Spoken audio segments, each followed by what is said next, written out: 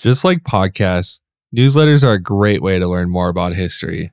So that's why I created the History Weekly newsletter to round up all the best history podcasts of the week and break them down just for you. And as a little bonus, I outline a major historical event that occurred each day that week in history, along with pictures, of course. Consisting of 4 sections, I first list those major historical events, then I list all the history podcasts that I listened to that week with their cover arts and links, rank the 3 best episodes, and finish with a guest recommendation. So if you're looking for a new newsletter to follow and learn even more history, follow the link in the show notes or enter your email at historyweekly.eo.page/landing. And now, to the show.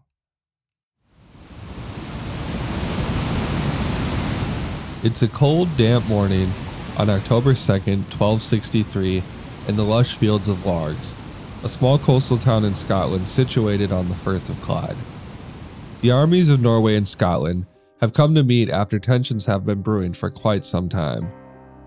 Most of their disputes revolve around land, for trade, for resources, and for routes. Much of this land encompasses islands that were strategically connected to ports, which only heightened their importance for each side. Additionally, there have been frequent raids on the Scottish coast by Vikings of the Norse. King Alexander of Scotland has made several attempts to resolve these matters civilly, in trade and negotiation, but they've fallen on deaf ears. So as the king looks down upon the Norse with his army facing the sea, he reflects on the events of the past decade that have brought them both here as he gets ready to lead his outnumbered army into battle. This is the story of William Wallace, and you're listening to Be a Rebel. This is To Be a Rebel, the podcast that takes you through the lives of real rebels throughout history that have defied unjust authority and stood up for themselves and their beliefs, at times costing them their lives or their reputations, and sometimes both. This is the first of a 3-part series on William Wallace, the famous freedom fighter and guardian of Scotland, affectionately known as Braveheart. This episode will focus on the major events in Scotland from his birth into adulthood, his early life, and a little bit more about the Wallace clan. Next week, we'll focus on the major battles and events he participated in up until his capture in 1305. Despite being outnumbered at the Battle of Largs, the Scots had the advantage of fighting on their home turf and a good knowledge of the terrain. Having defensive positions also aided them as they faced impaired visibility due to weather. A violent storm erupts on the last day of September that batters both crew and ship of the Norse just another island over. Overnight, some of their ships detach and drift off to the Scottish mainland, which they can't afford to lose. As they make their way on land, they're met with resistance from a few Scottish scouts and archers that had been in the area aware of their activities. King Haakon of Norway on the other side of the Firth of Clyde dispatches a larger force to relieve them, and the Scottish scurry on their way.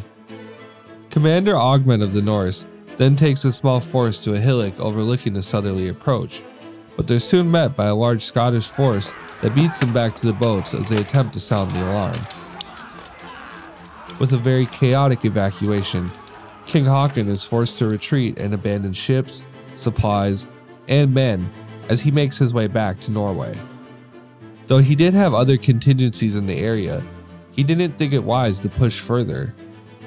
And indeed, he would prove to be correct, as he died of illness while wintering in the Orkney Islands just 3 months later, in December.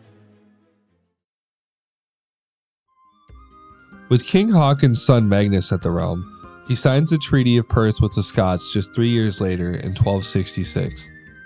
With the treaty ratified, the Scots received the islands of Hebrides and the Isle of Man in exchange for annual payments and a sum of silver.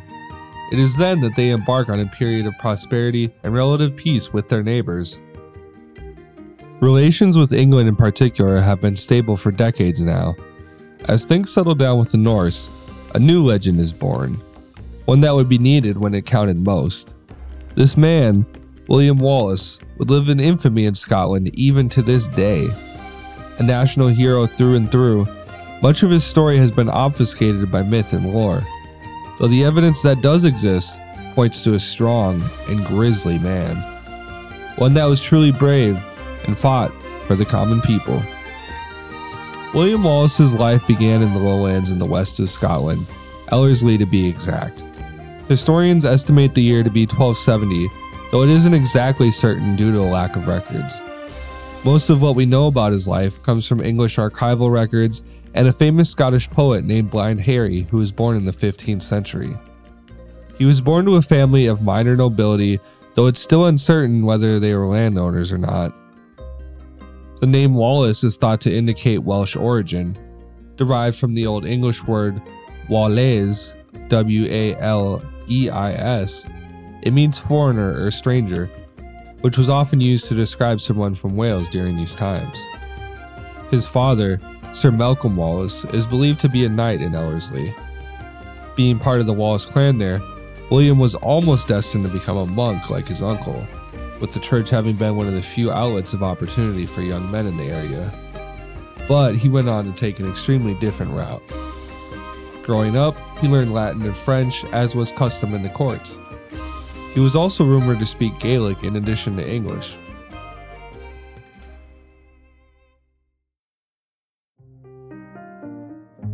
As he grows up, young William develops a fondness for liberty and the teachings he learns from his uncles and others.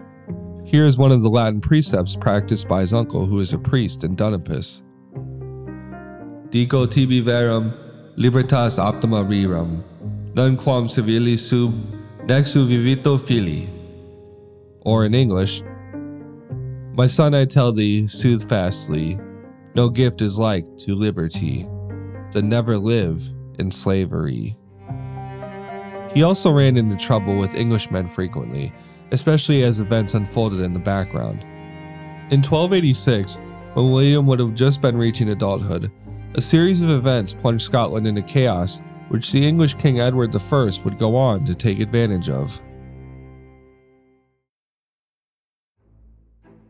It's the night of March 19th, 1286 in Edinburgh, Scotland. King Alexander III has just convened a council meeting and is eager to get back to his new wife Yolanda of just 5 months. Being this early in the marriage, Alexander still craves her company and is yearning for it. Tonight, however, it is getting late and very dark. The weather fares them no better, bringing storms and even more limited visibility. The king's advisors recommend that he waits till morning to set out, but he is adamant. As they mount their horses, Alexander feels an outpouring of love over him as he thinks of his wife waiting for him back at Kinghorn Castle. But as they get further along, and the sky turns pitch black, his advisors realize that he has become estranged from the rest of the squadron. They look everywhere but can't seem to find him. They spend all night searching up and down the route they came, until finally they stumble across something in the early morning hours.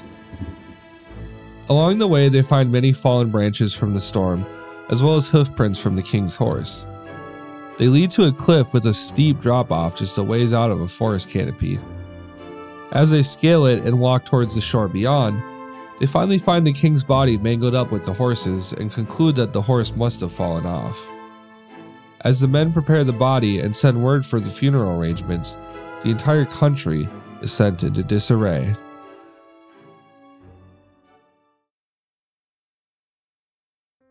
King Alexander was no stranger to loss.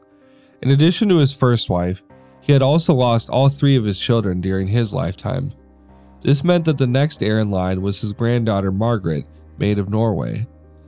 The only issue, albeit a big one, was that she was only 3 years old at the time. With Scotland not feeling confident quite yet in their new queen, King Edward I of England proposes a marriage between her and his son to unite the 2 kingdoms. Without many other options, the Scottish agree and travel is arranged for Margaret to leave Norway for her new home in England. Along the way, however, her luck turns sour just as her grandfather's did. She falls ill on the voyage and succumbs to death in the Orkney Islands, ironically the same ones that King Haakon of Norway had died on while escaping the Scots more than 2 decades earlier. Her death would send Scotland into even more chaos, now without a clear leader or a path to select one. No less than 13 different parties would make claim to the throne, causing multiple rifts to emerge in their national identity. Unable to fairly select a new leader, they looked to King Edward to intervene and make their choice for them. This would be a mistake, however, for several reasons. The first being that his choice, John Balliol, was an English sympathizer with vast estates there as well.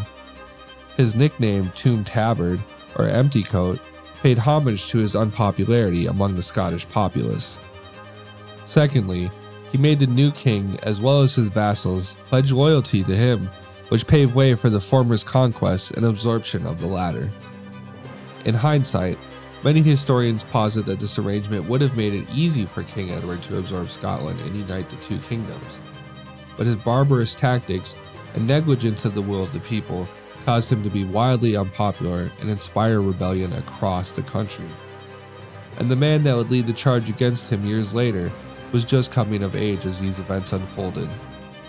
Seeing the injustices brought upon his people and country at such a formative age by the English would fuel him, along with others, to fight back. Thanks for listening to Be a Rebel. This has been the first of a 3-part series on William Wallace of Scotland, affectionately known as Braveheart. Today we cover the major events in Scotland from his birth into adulthood, his early life, and a little bit more about the Wallace clan. Next week, we'll focus on the major battles and events he participated in up until his capture in 1305. If you enjoyed the show, we'd love it if you told your friends and family about it and gave us a 5-star review on Apple Podcasts, Spotify, or wherever you're listening now. And don't forget to subscribe so you don't miss out on all our new episodes covering all of history's rebels. Have an idea for a rebel you'd like to see covered? Email me, David at echofox.media, to have it considered. A quick note on dramatizations. We can't always know exactly what was said, but these depictions are based on historical research. Hosting and production is done by me, David Lose. Editing and sound design by Brianna Reese. Historical research for this episode was helped compiled by David Lose. Links to all of our sources used and resources for further reading can be found in the show notes. We'll see you next week, and until then, take care.